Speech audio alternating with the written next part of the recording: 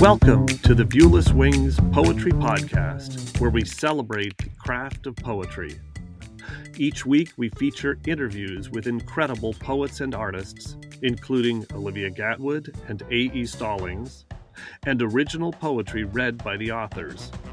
I'm your host, James Moorhead, Poet Laureate of Dublin, California, and author of Canvas and Portraits of Red and Gray. Kristina Marie Darling is the author of 36 books. Her work has been recognized with multiple residencies, fellowships, and grants, including an artist in residence position at Cité Internationale des Arts in Paris, 6 residencies at the American Academy in Rome, and an artist in residence position with the Andorran Ministry of Culture. She was recognized with the Dan Liebertson Prize from the Academy of American Poets, which she received on 3 separate occasions, among many other awards and honors. Kristina serves as editor-in-chief of Tupelo Press and Tupelo Quarterly. Kristina's latest book, Look to Your Left, A Feminist Poetics of Spectacle, was recently published by the University of Akron Press and is going to be the core of our discussion today. Kristina, welcome to the Viewless Wings Poetry Podcast. Thank you so much for having me. I'm such a fan of the series and really look forward to our discussion. Yes, I really look forward to discussing your book, which I think will be incorporated into many classrooms. So before diving into that book, why do you love poetry? The most basic of questions. That's such an interesting question. So basically, my background is as a scholar and a philosopher. Before starting my poetry studies, I actually did a master's in continental philosophy at the University of Missouri. And what was so disconcerting to me about scholarly writing was that the ideas were so provocative and so interesting, but the writing style was just stifling. And I came over to poetry after being admitted to SUNY Buffalo for literary theory and psychoanalysis. I came over to the poetry side of their program because I was just so intrigued by the unique possibilities of performative language for making theoretical claims and for constructing scholarly arguments. I'm so excited by just the possibilities of performative language and experimental forms as a way of intervening into existing scholarly conversations. I think that it's so much more powerful, right, if the reader can viscerally experience and, watch ideas unfold before them on the page, rather than just being confined by these scholarly forms. So I think that most of my poetry has some element of, literary criticism in it, but I think that, the possibilities of poetry for conveying critical and theoretical claims are just so incredible. Yeah, and I think that the way you convey an idea can undermine or amplify the idea. And if the way it's conveyed is so dry and staid and either boring or unapproachable by most people, then it limits the range and of that idea being heard. So I love that connection that you made there. So in your essay on Victoria Chang, you include a quote about poetry being marginalized in our culture. Perhaps that is true, and in most bookstores, poetry books are overwhelmed by other genres. But I found at the open mics I hold monthly, as my role as Poet Laureate for Dublin, California, that a majority of poets at the mic are reciting publicly for the very first time and come from all backgrounds and ages. Is part of the perception of poetry and poets being marginalized a side effect of the sharing of poetry being such a vulnerable act that limits the number of poets that you are actually in the community, that there are many of them, but so many of them really are hiding that part of them? Wow, that's so interesting. I think that the vulnerability of poetry is certainly one part of it, but I'm actually a former labor rights journalist. And so I would say that the way that we think about and value labor really contributes to the perception of poetry being this marginalized art. Like even when we think about language, there are certain types of language that we tend to value and grant authority to over other types of language. Like scientific language would be at the very top of the list. Yeah. Coding, computer science, also at the top of the list. But the more subjective types of language, poetry, autobiography, right? We tend to grant those less legitimacy. And I think that that really plays into how writers are compensated for their work. Because writers of poetry and autobiography rarely see advances, whereas with other forms of writing, it's much different. So I would go so far as to say a broken system with respect to labor and valuation really fuels what is a misconception about poetry. I really relate to that because my day job in tech, I was for many, many years, decades, I was writing poetry and loved it, but kind of kept it to friends and family. And I was self-conscious about even saying I was a poet. And it was only in the last couple of years when I finally pulled together a collection and published it, and then was given the opportunity to be Poet Laureate of Dublin, California, which is inherently public and you can't avoid it, that I leaned into it. And now I have on an equal stature. Yes, I'm a product manager in my day job in tech, and I am a poet, and that they're on equal footing. And that was a pretty significant mental shift that I had to make. And I think your observation is precisely why that's the case. Yeah. So the critical importance of language, of grammar in societal power structures is woven into multiple essays. In the literary text as performance and spectacle, you quote Julia Kristeva, "A revolution in the social order begins in poetic language." Is this opportunity for revolution in part because poets have so much power over words, grammar, and forming and the form of expressing ideas? And why do you believe poetry has such power to shape civilization versus other forms of writing? That's a great question. And I would go so far as to say that, the French feminist theorists of like the 1960s, I think that they were so interesting in how they deployed the conventional received academic forms of writing as a form of power. Mm-hmm. And, we see someone like Julia Kristeva with a revolution in poetic language, taking all of the kind of received scholarly forms and using them to present something totally unconventional and totally unanticipated. But at the same time, lending legitimacy to those ideas. Or we see someone like Luce Irigaray, who's appropriating from male critics to lend legitimacy to her point of view. I think that there's something really powerful about, learning the forms of discourse only to deploy them to expand what is possible within that discourse. Mm-hmm. And poetry is where that really happens, much more so than critical theory, even though we have these great, experimental feminist theorists to look back on. I think that with poetry, it's like Myung-Mi Kim always said, that we can expand what is possible within the existing power structures through our use of language and through how we inhabit language. And so much of that comes through experimental, innovative, or postmodern, post-conceptual forms of writing. So for me, that's the excitement. Yeah, and I think that's an interesting observation about use these conventional vehicles that have inherent authority, but then you imbue them with something revolutionary, or maybe tweak them Absolutely. a little bit. You tweak them a little bit where they have the superficially they're this. Yeah, I loved. I thought that was a fascinating essay. And by the way, I'll say in general, what makes this book really interesting to read is that each of the essays is pretty digestible in size and in length. And was that an intentional choice to make, or was that the result of getting them placed in other places? They needed to be constrained to be pretty compact. I'm so glad you asked about that. So I actually wrote the entire book in magazine assignments because I had this huge book deadline and I wanted mini deadlines to kind of keep myself accountable throughout the year. But at the same time, I think that it was important for all of the essays to be kind of bite-sized and approachable. Yeah.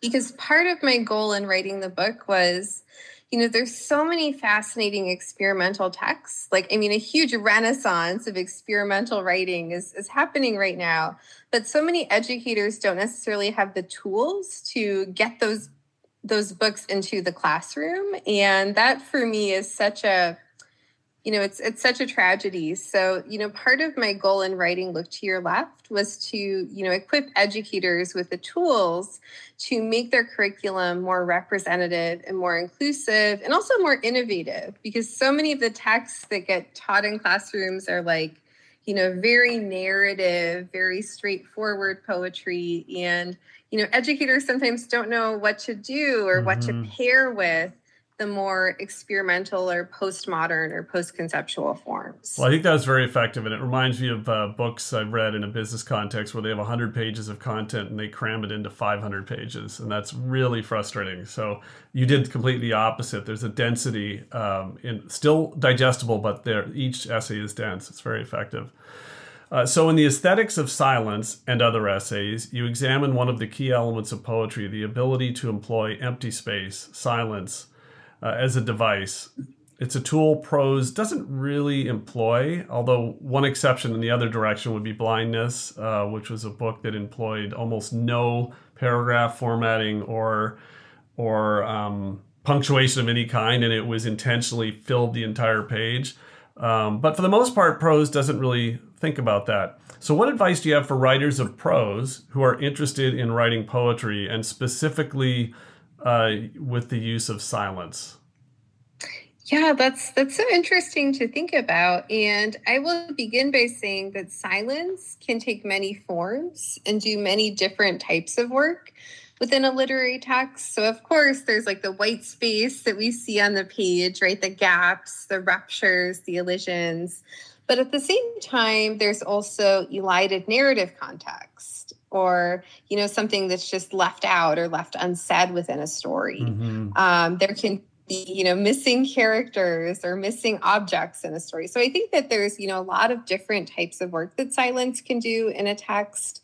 But for me, what it all comes down to is thinking about that silence or what's left out or elided in a text as a form of power, because as the writer, if you're withholding that information, right, it's a kind of agency that you have that you can use to, give the reader something they don't expect, to make them think, to really make them reflect. And I think it's so interesting, too, how we as a larger culture think about silence. We tend to think of it as a kind of disempowerment or a symptom of disempowerment, right? We're not speaking because we're not allowed to speak or because we feel that we can't speak. But really, when a writer is deploying silence in an effective way in a literary text, often it's a form of agency for that writer and also a show of resistance for that writer, right? Like, I think that so many readers and literary critics expect women writers, expect non-binary writers, expect writers of color to give a certain kind of narrative.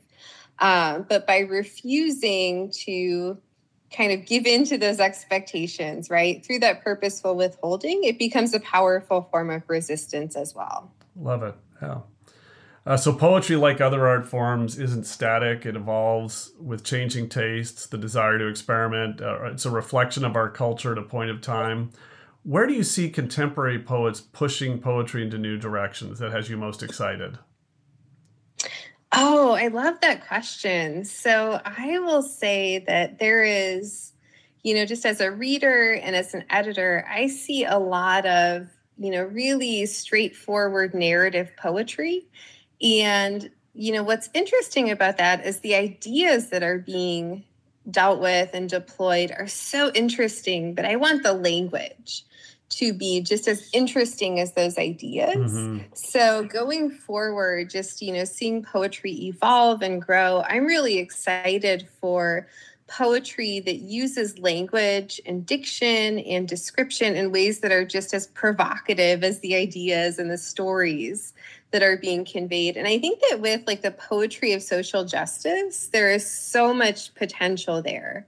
for poetry to be politically charged on the level of content, but also for poetry to offer a powerful intervention into the kind of hierarchies and the causal chains that are implied by grammar, right? Because grammar as we see it in poetry, it's a very Western, very male, very, conventional way of thinking about storytelling and reason and what makes sense and what the reader is going to accept. So I'm really excited to see poetry that questions our ideas about reason, our ideas about logic, storytelling, and takes risk not only on the level of ideas and ideology, but also on the level of, the syntax, the diction, the language itself on its, smallest, most micro level. Cool. And I think that the building on what you said there, I hope that students get introduced to more of these contemporary voices so that their framing of poetry isn't based on the classics and poetry that doesn't have the voice that resonates with people that are young. And that's when I was back in the 10th grade, it was my poetry teacher introduced us to contemporary poets, and it just opened my mind and made me think about poetry in a totally different way than if he had stuck to the safe classics from 100 years before that are still wonderful poets, but they don't resonate in the same way. Oh, absolutely. I was teaching at Wichita State, and I did a unit on small press publishing in an undergraduate course. There were students that didn't know there were living poets writing today, and it was their first exposure to living poets. And oh my God, they were so excited to see themselves as like a part of a community of working writers. Absolutely. And it doesn't mean there's not value in exploring poetry that was written a long time ago and you learn from it, but that can't be the sole foundation. Otherwise, it pushes people away. Yeah. So several of the essays discuss the role of poetry in protest and social change. You've commented on this already. What advice do you have for poets seeking to advance a social issue without losing the poetry along the way? And I ask this in terms of open mics I've been to where there will inevitably be someone who is using the forum to really unleash demons that they have, and it's probably very helpful for them. I sit back as a listener and going, I'm not quite sure it's compelling as poetry yet. It's a necessary personal step, but it isn't quite yet poetry. How do you balance the two without losing the voice of that person with a very strong point of view, but finding the craft of poetry along the way, which is a tricky balance? Yeah, that is such a difficult balance to strike. And I don't know, I would just think about, creating tension, whether it's tension on the level of narrative or on the level of the types of language the poet is using, or a kind of tension between form and content, right? Where the form that the poem is taking strikes sparks against the message that the poet is conveying. Thinking in particular of one of my favorite literary texts, which is Kim Gek-Lin Short, her poetry collection, The Bugging Watch and Other Exhibits, where she's kind of commenting on the exclusionary and elitist nature of academic forms of writing. And she does this by presenting prose poems and footnotes that she writes. But the prose poems and footnotes are all about bugs. They're like all of these little stories about insects, and that whimsy in that kind of carefree narrative, it really creates a provocative tension with the scholarly, very serious form that the poems are presented in.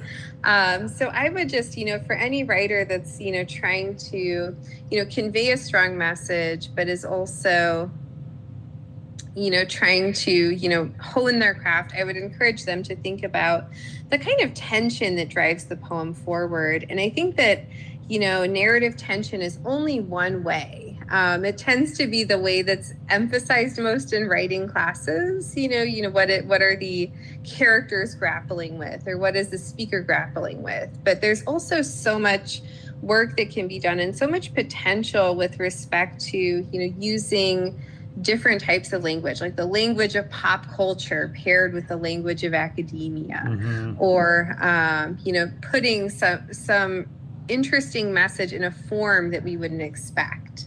Like the poet Kristy Bowen has a piece called Algorithms, and it's a very crazy, wild dream narrative, but she presents it in the form of a mathematical equation.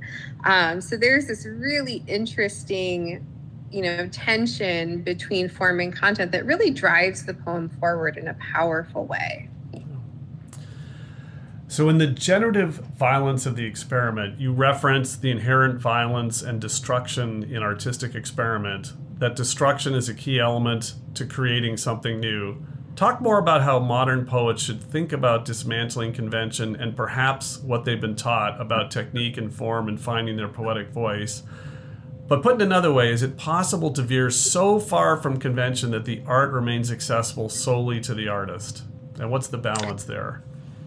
Oh, wow. Yeah, I'm so intrigued by this question. And I think that it is, really correct to say that, it's shared forms of discourse and shared conventions that enable us to participate in literature as a community. But at the same time, I think that there is a way to work within the confines of received forms to expand what is possible within them.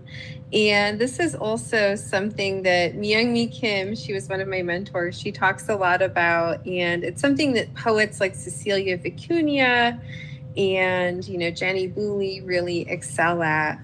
But I would say the balance would be not to necessarily, set out to dismantle tradition, which is the impulse of so many young poets and so many emerging writers who are just beginning in their craft. But I think that what's more powerful than just a simple dismantling is a kind of critique or an argument about that tradition, right? Like, what is unacceptable about it? What about it needs to change? What can be preserved or refined going forward? And this is something that comes up a lot in aesthetics, in the philosophy of art. There's something that I love in aesthetics, which is called the conversation theory of art. It's the belief that all of art, all of poetry, all of painting is a conversation where the poet or the novelist or the painter decides what elements of the conversation they want to preserve and what elements they want to revise or change going forward. And I think there's something powerful about that, to kind of acknowledge what has come before, but at the same time to kind of make it your own. And this is something that you see with poets working in form too, right?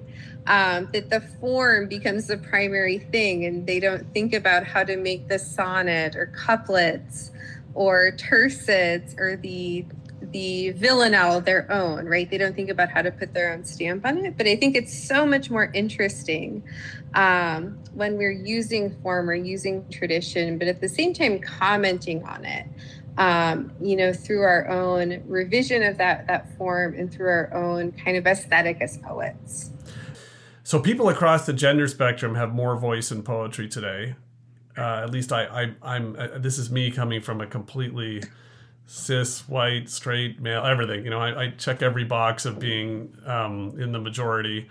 But at least my perception is that there are more voice in poetry today. Is there an argument to be made that our education system should limit pre-20th century poets in curriculum, not only because the poetry is less current and accessible to students, but also because published poetry was so dominated by men and diverse voices excluded or discouraged, silenced or restricted, or having to hide behind pseudonyms until relatively recently. Does the education system need to change to make it more welcoming?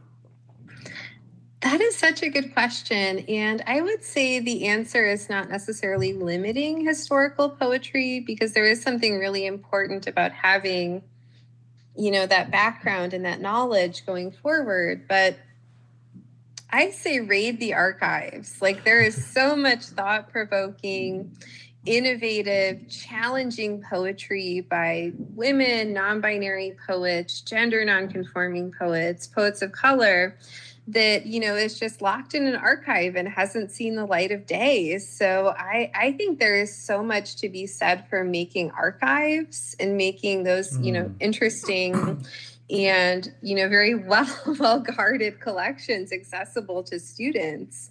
Whether it's through expanding scholarly publishing, creating editions or edited collections of these works. But I think that, the voices that we've seen in terms of historical poetry are so few, and, there's so many more voices to be heard. So, yeah, I say raid the archives and, jostle all of the hierarchies of the archives and just get students excited about historical poetry that way. I think raid the archives and build new archives, accessible archives that really help people find those voices that are otherwise hard to find. I love that idea.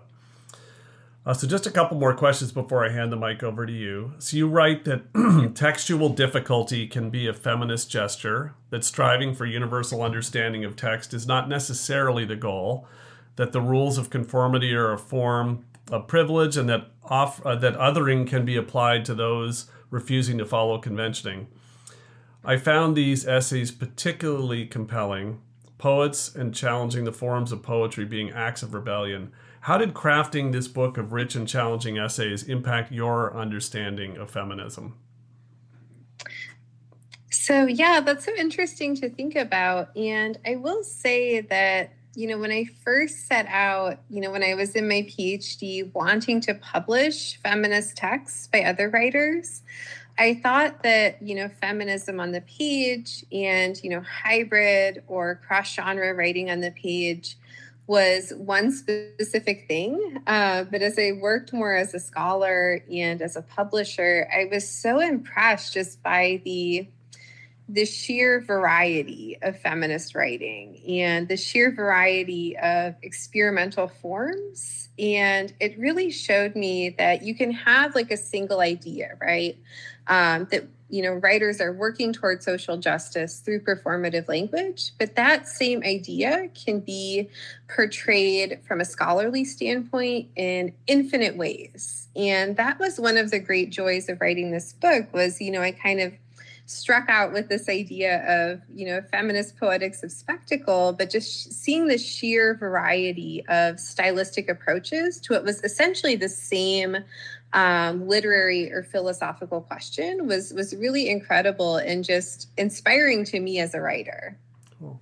Well, the essays in the afterword are personal, disturbing, unsettling to read, while, alas, not particularly surprising, and offer an intimate look at how sexual violence can even be found in literary criticism.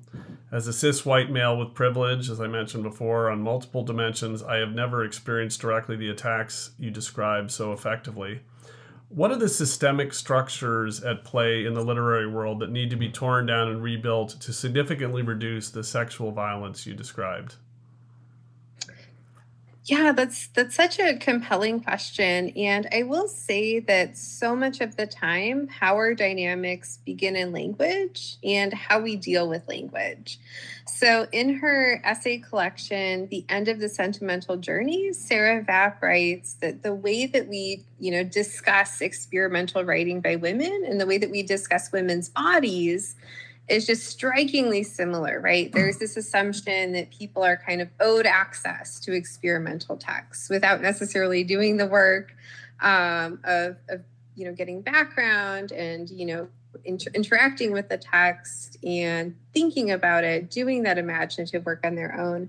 But there's also a kind of sense of entitlement towards women's bodies. And I was really just intrigued by this idea of readerly entitlement. Like, what does that say about us as readers of poetry that so many readers feel like, every text is for them?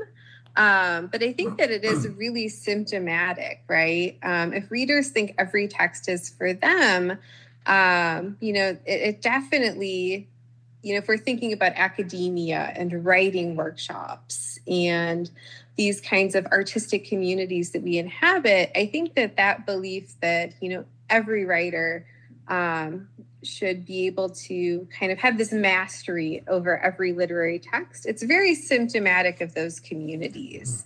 And so for me, change begins with how we inhabit language and how we interact with and treat language. And, just giving, that respect to writing that may be different from your own, or maybe stylistically, aesthetically, not what you would write yourself. I think that just giving it that respect is maybe a first step forward. Right. Well, now I'd like to pass the mic over to you for you to share some of your poetry. Well, thank you so much for creating this space for me to share some of my poetry. I know this was, a discussion of a scholarly work highlighting books by other poets.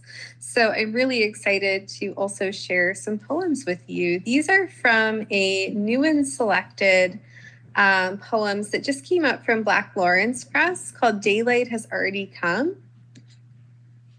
And I've chosen these particular pieces because they kind of engage with the same questions of spectacle and performative language that we talked about in this podcast.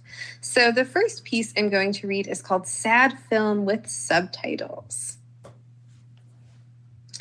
The first scene was nearly untranslatable. Velocity and the little ache at the very back of the throat.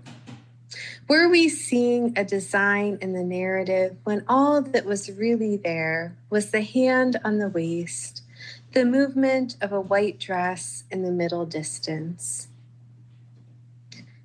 And for once they traveled to a country that spoke another language entirely, without so much as a miniature dictionary to lessen the shock.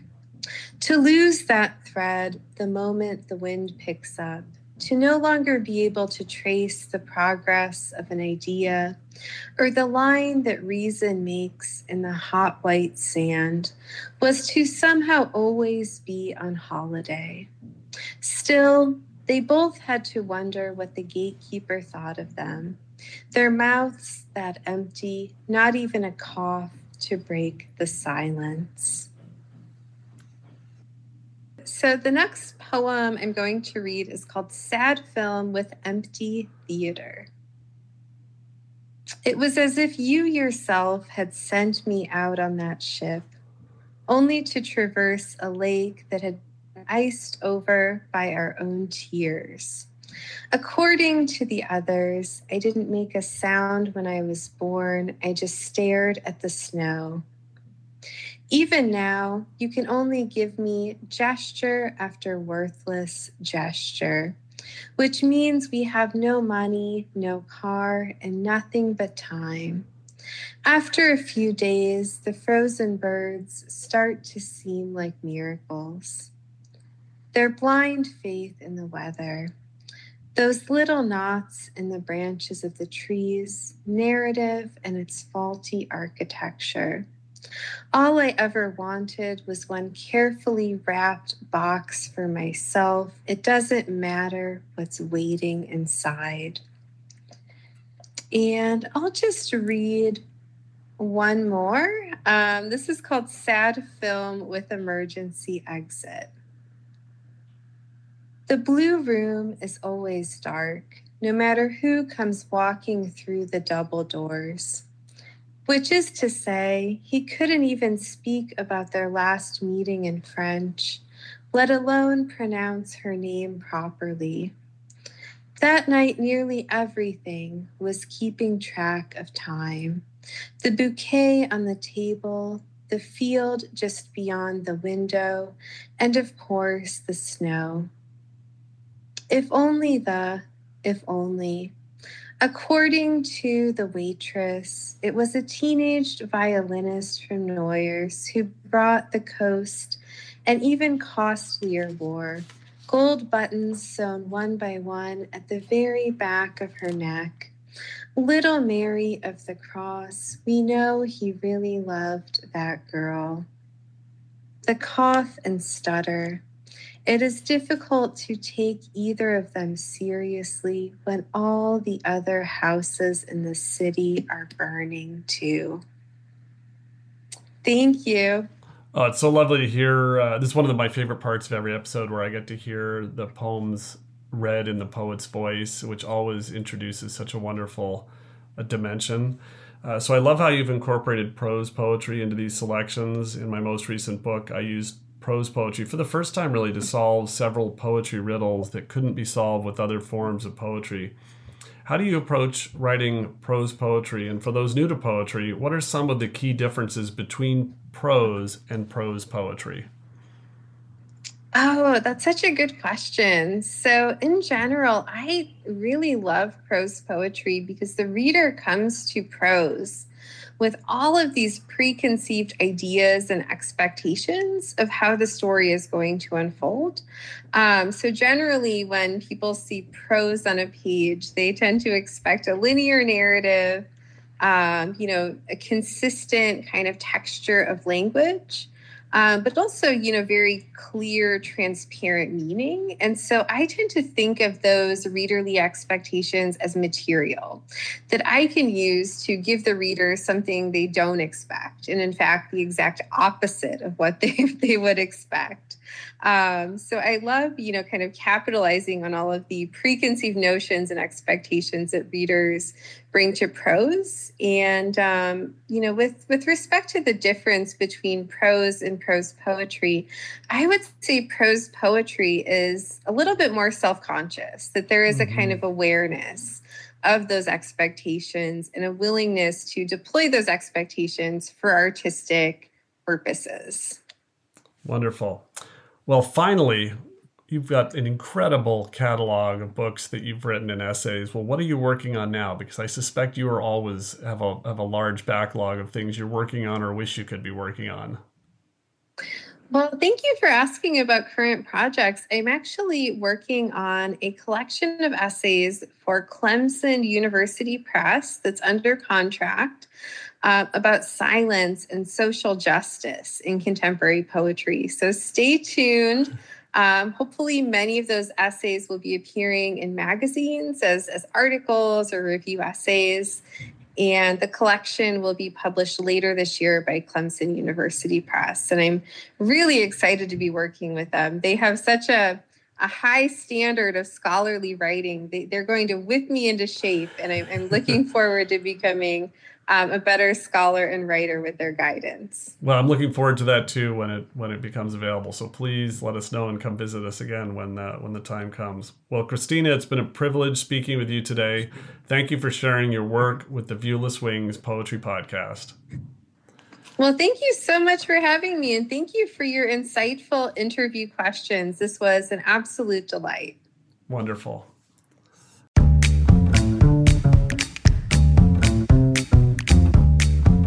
Viewless Wings Poetry Podcast is written and produced by James Moorhead.